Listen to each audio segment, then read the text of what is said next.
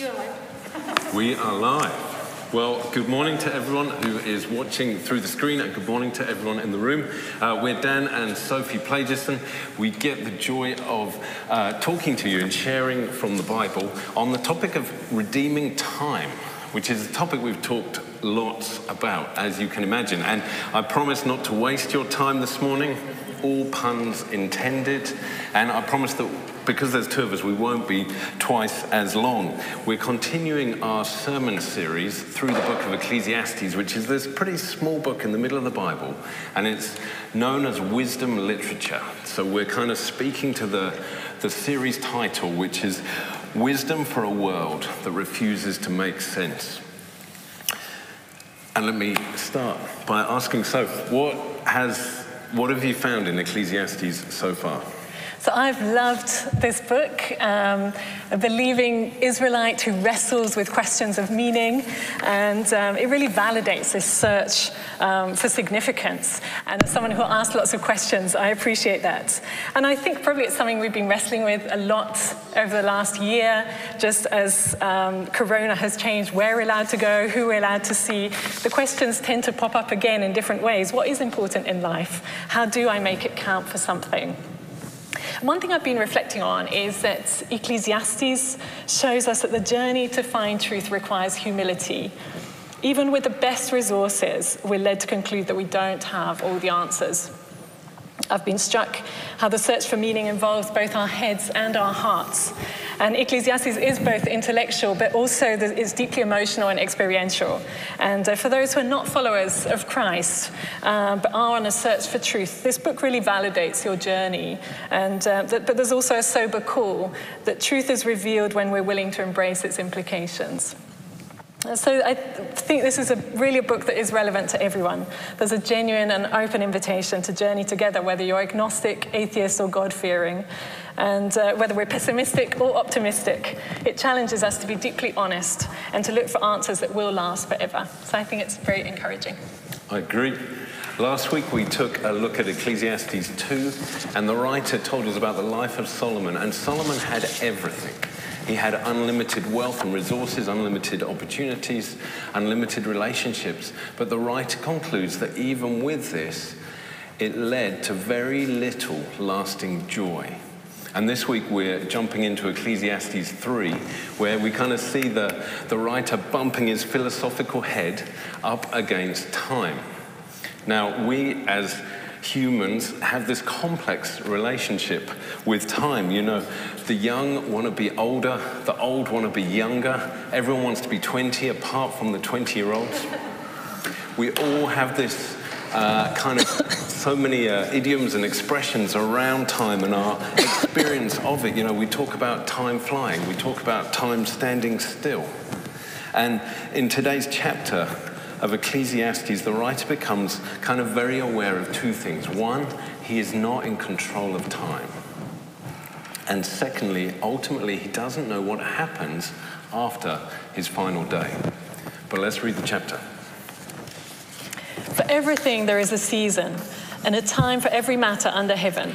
A time to be born and a time to die, a time to plant and a time to pluck up what is planted, a time to kill and a time to heal, a time to break down and a time to build up, a time to weep and a time to laugh, a time to mourn and a time to dance, a time to cast away stones and a time to gather stones together, a time to embrace and a time to refrain from embracing. I love the biblical social distancing in that verse. A time to seek and a time to lose, a time to keep and a time to cast away, a time to tear and a time to sow, a time to keep silence and a time to speak, a time to love and a time to hate, a time for war and a time for peace. What gain has the worker from his toil? I've seen the business that God has given to the children of man to be busy with. He has made everything beautiful in its time. Also, he has put eternity into man's heart, so that he cannot find out what God has done from the beginning to the end. So that he cannot find out what God has done. I perceive that there is nothing better for them than to be joyful and to do good as long as they live. Also that everyone should eat and drink and take pleasure in his toil. That this is God's gift to man. I perceive that whatever God does endures forever. Nothing can be added to it, nor anything taken from it. God has done it so that people will fear him. That which is already has been, that which is to be already has been, and God seeks what has been driven away. Moreover, I saw under the sun that in the place of justice, even there was wickedness, and in the place of righteousness, even there was wickedness. I said in my heart, God will judge the righteous and the wicked, for there is a time for every matter and for every work. I said in my heart, with regard to the children of man, what God is testing them, that they may see that they themselves are but beasts. For what happens to the children of man and what happens to the beasts is the same. As one dies, so dies the other. They all have the same breath, and man has no advantage over the beasts, for all is vanity. All go to one place, all are from the dust, and to dust all return.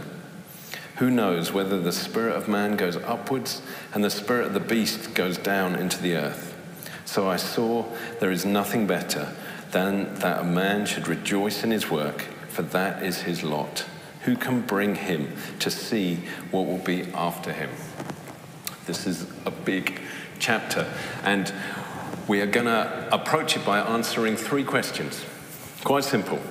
What is the writer trying to tell us about who we are and how we experience life? What does the writer tell us about God? And then ultimately, what difference can Jesus make? And these are kind of 3 great questions you can ask when you're reading the Bible, when you're studying it on your own at home. But we'll jump in. Question number 1. So what does the writer want us to learn about life? Well, the picture he paints is that life is confusing.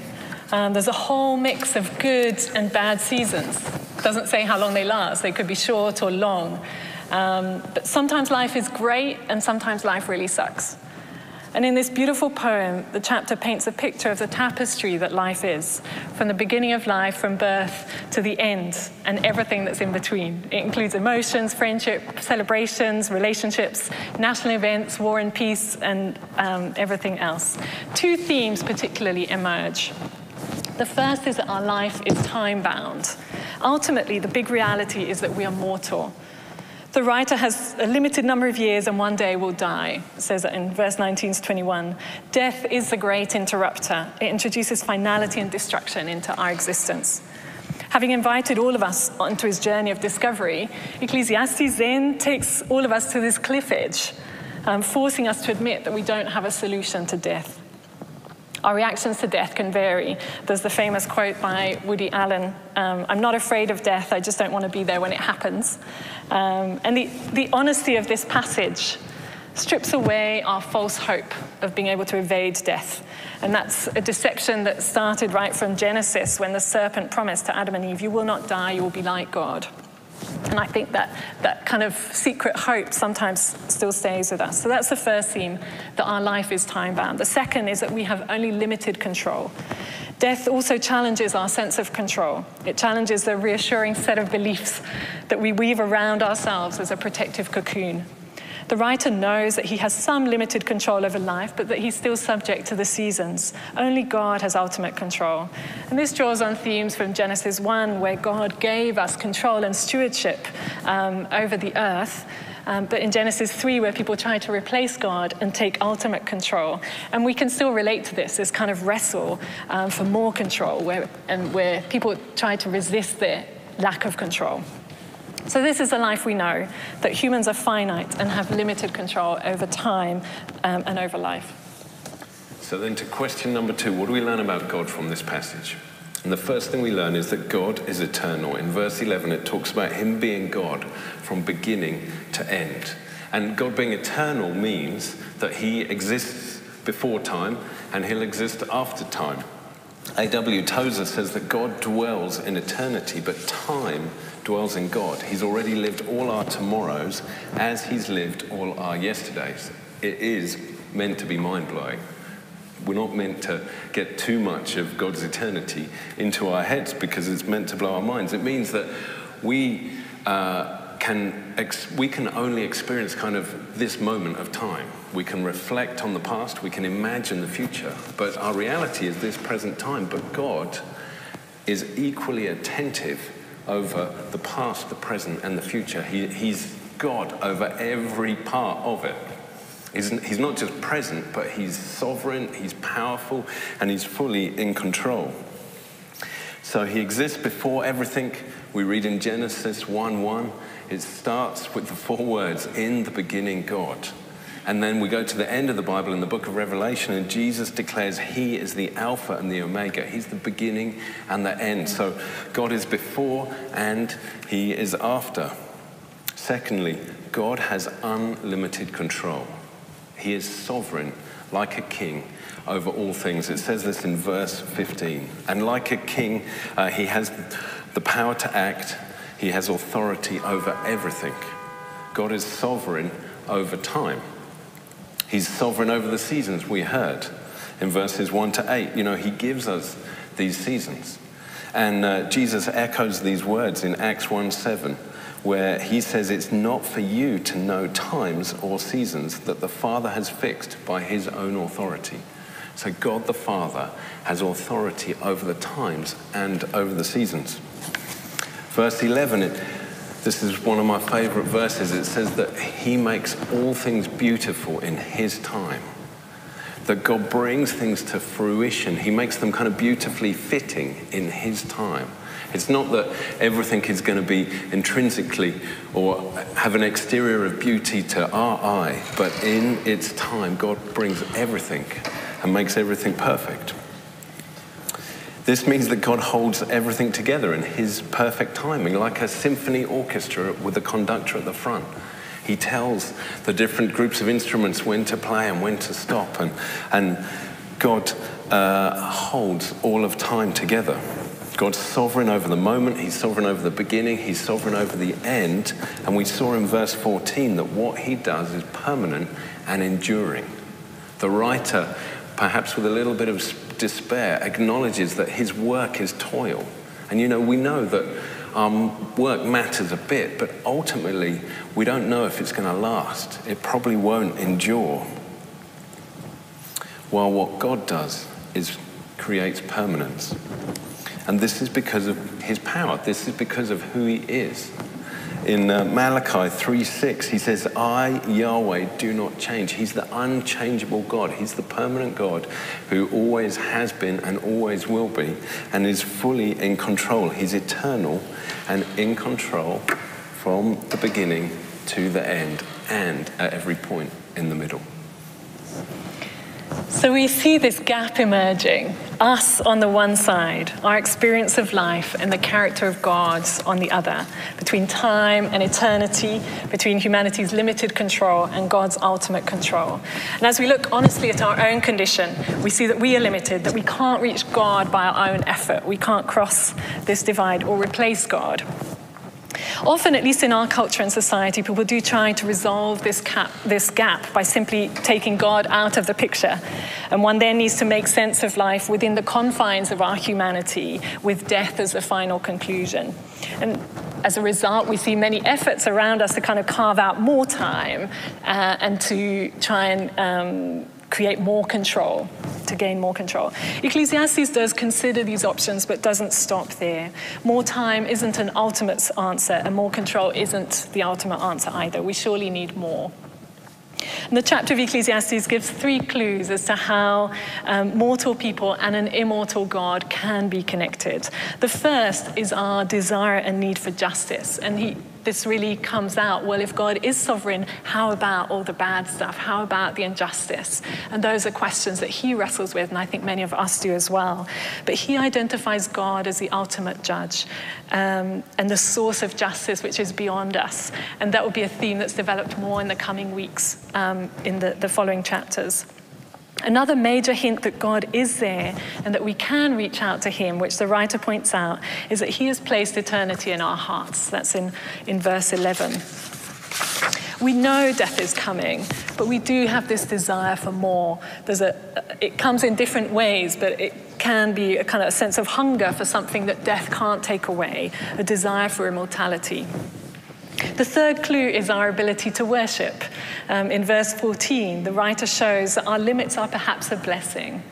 When we humbly recognize that we are finite and not fully in control, this can lead us to worship the one who is infinite and the one who is in complete control.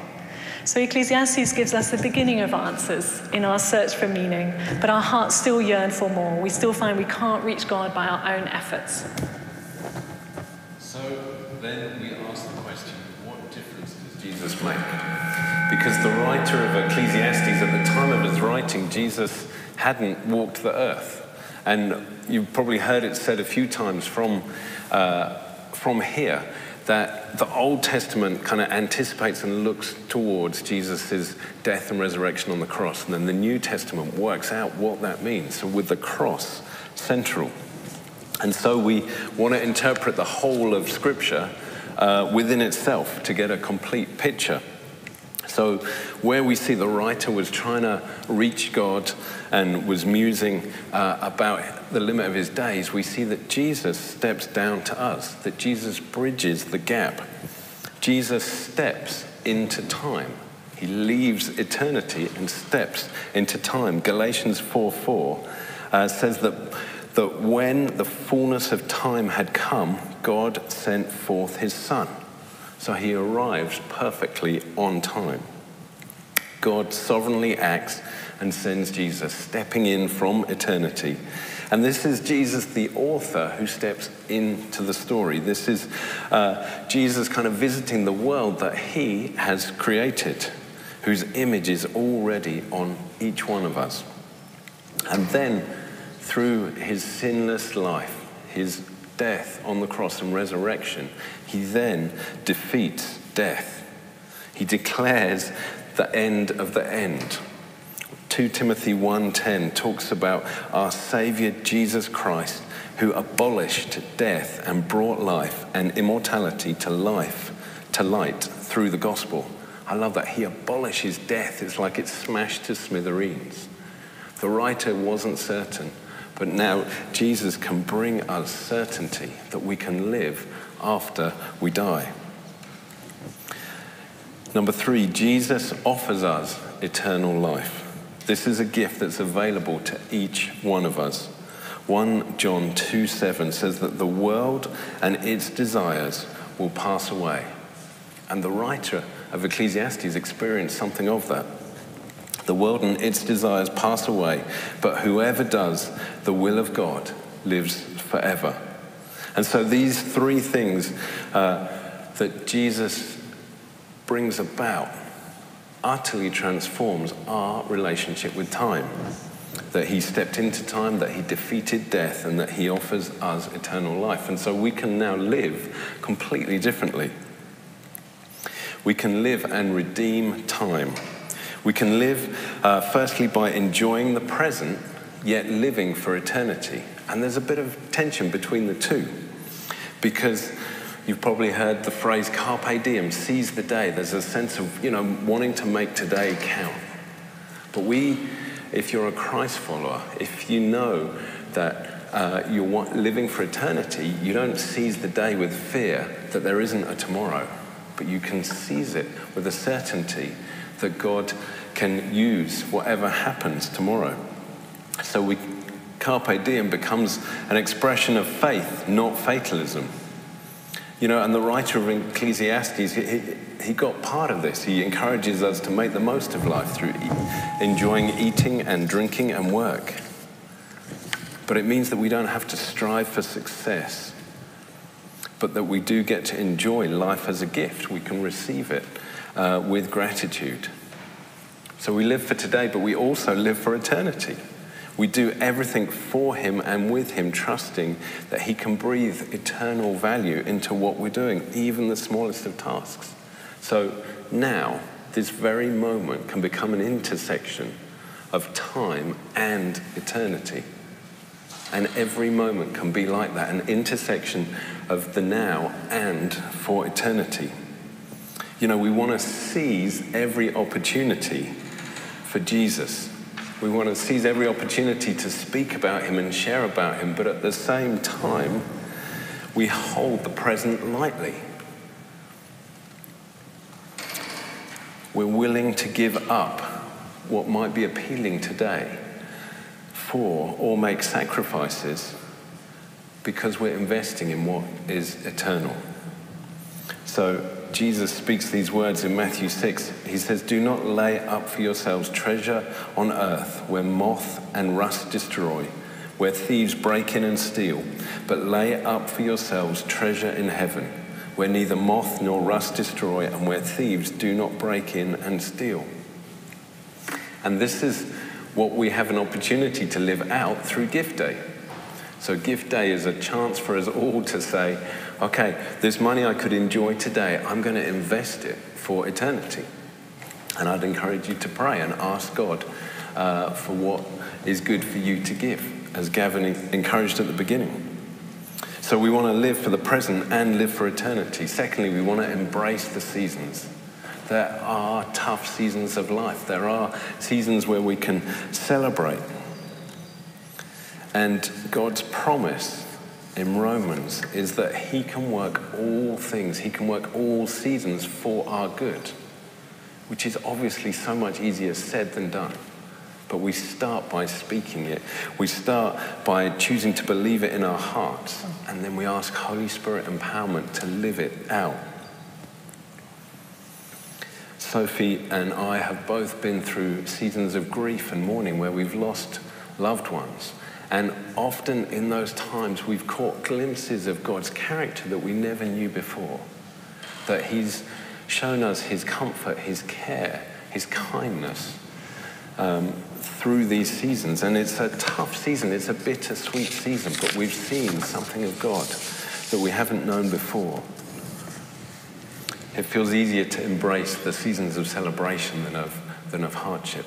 But God can bring good through all. And thirdly, we live in the now and the not yet. You know, when we've got promises of our faith, this book, the Bible, is full of promises of God's goodness, but our daily experience of reality can often feel like it contradicts. And that can sometimes leave us being tempted to deny God. Well, you heard the writer in Ecclesiastes wrestling with these things too. And he brings them both together, saying, you know, today can be tough and we can be in confusing seasons, but God can still make all things beautiful in his time. So how can we respond? How can we live in the now and the not yet? Well, firstly, we pray.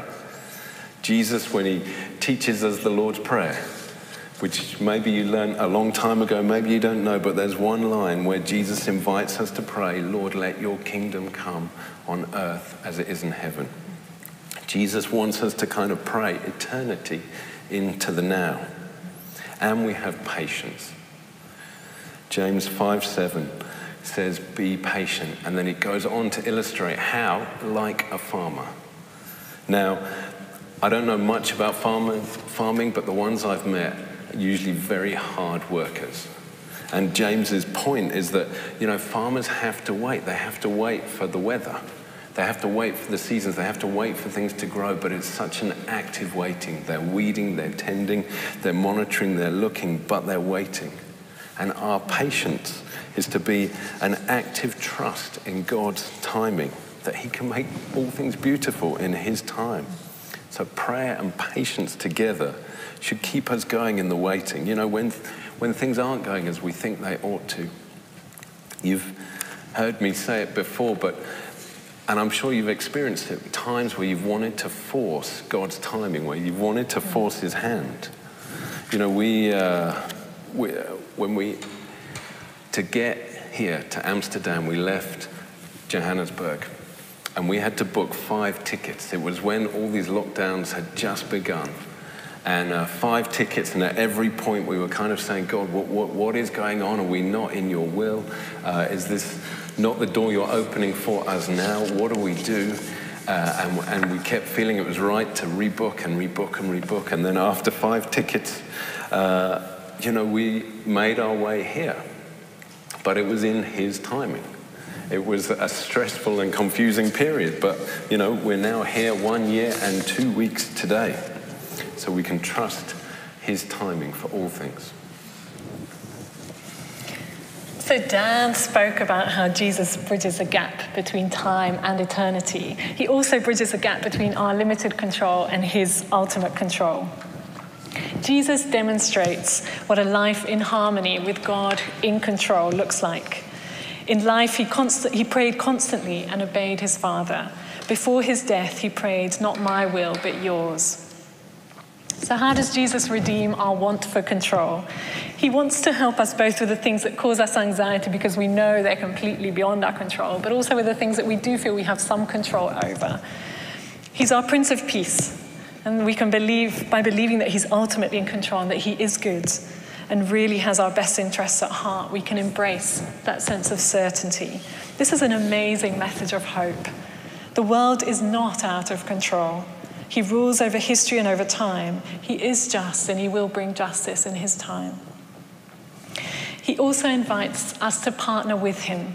Jesus invites us to line up our limited control with his unlimited control. Jesus doesn't impose his control on us. He wins our hearts.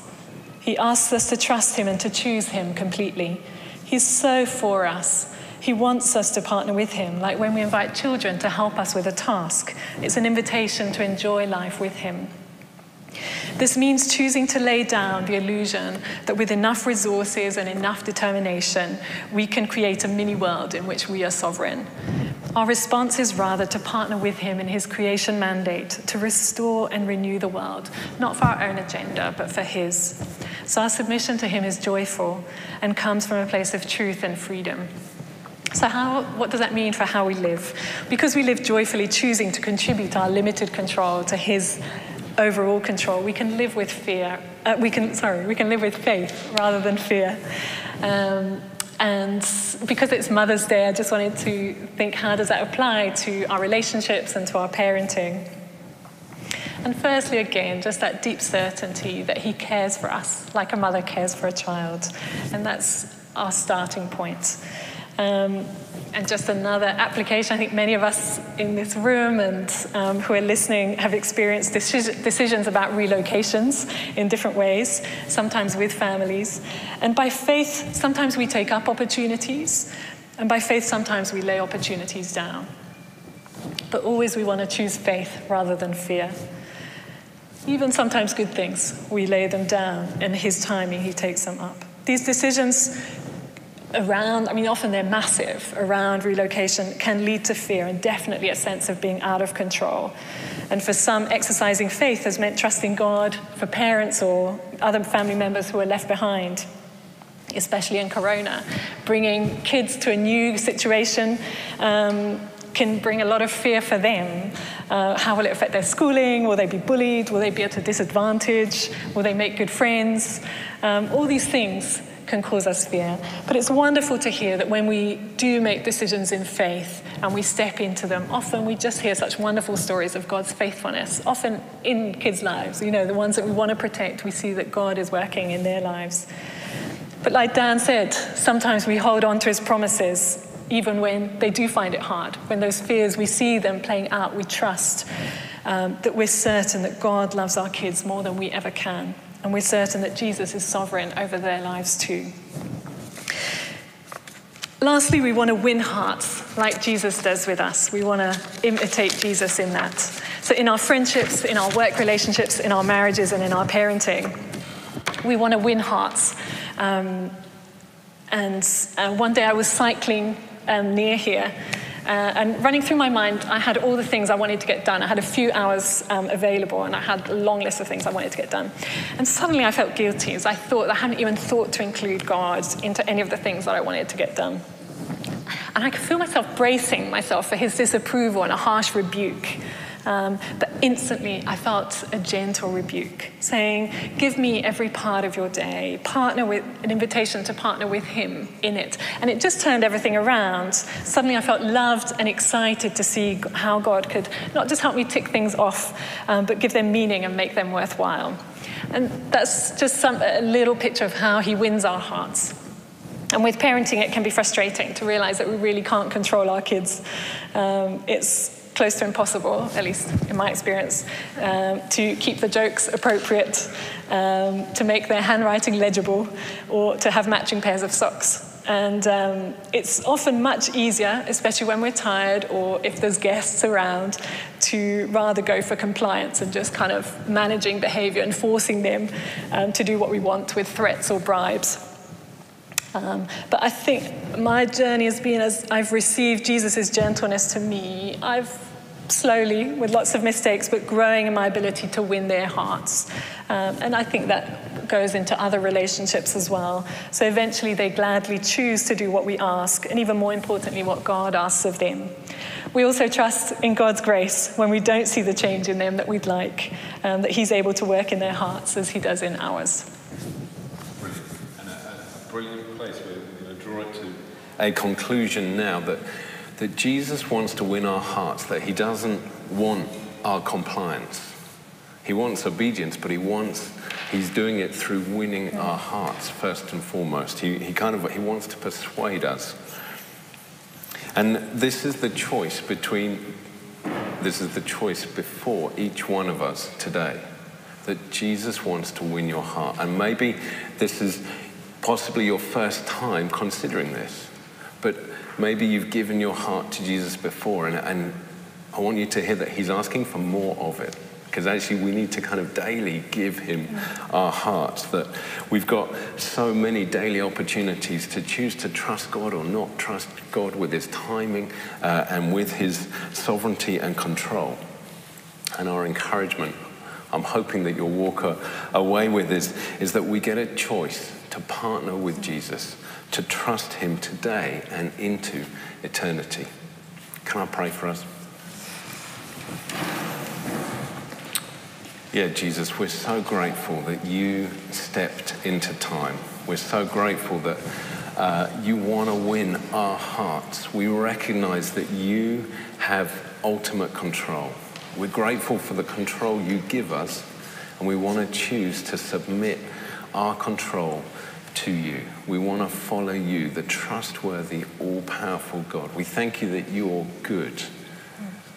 If you weren't good, then we couldn't trust you. And if you weren't powerful, you wouldn't be worth trusting. But we're so grateful that you're the one who holds the future. We don't know what it looks like, but thank you that we can trust you, we can partner with you. And I want to pray that for everyone in the room and everyone watching this morning, that they would be able to take deeper steps of trust in you. Amen. Amen.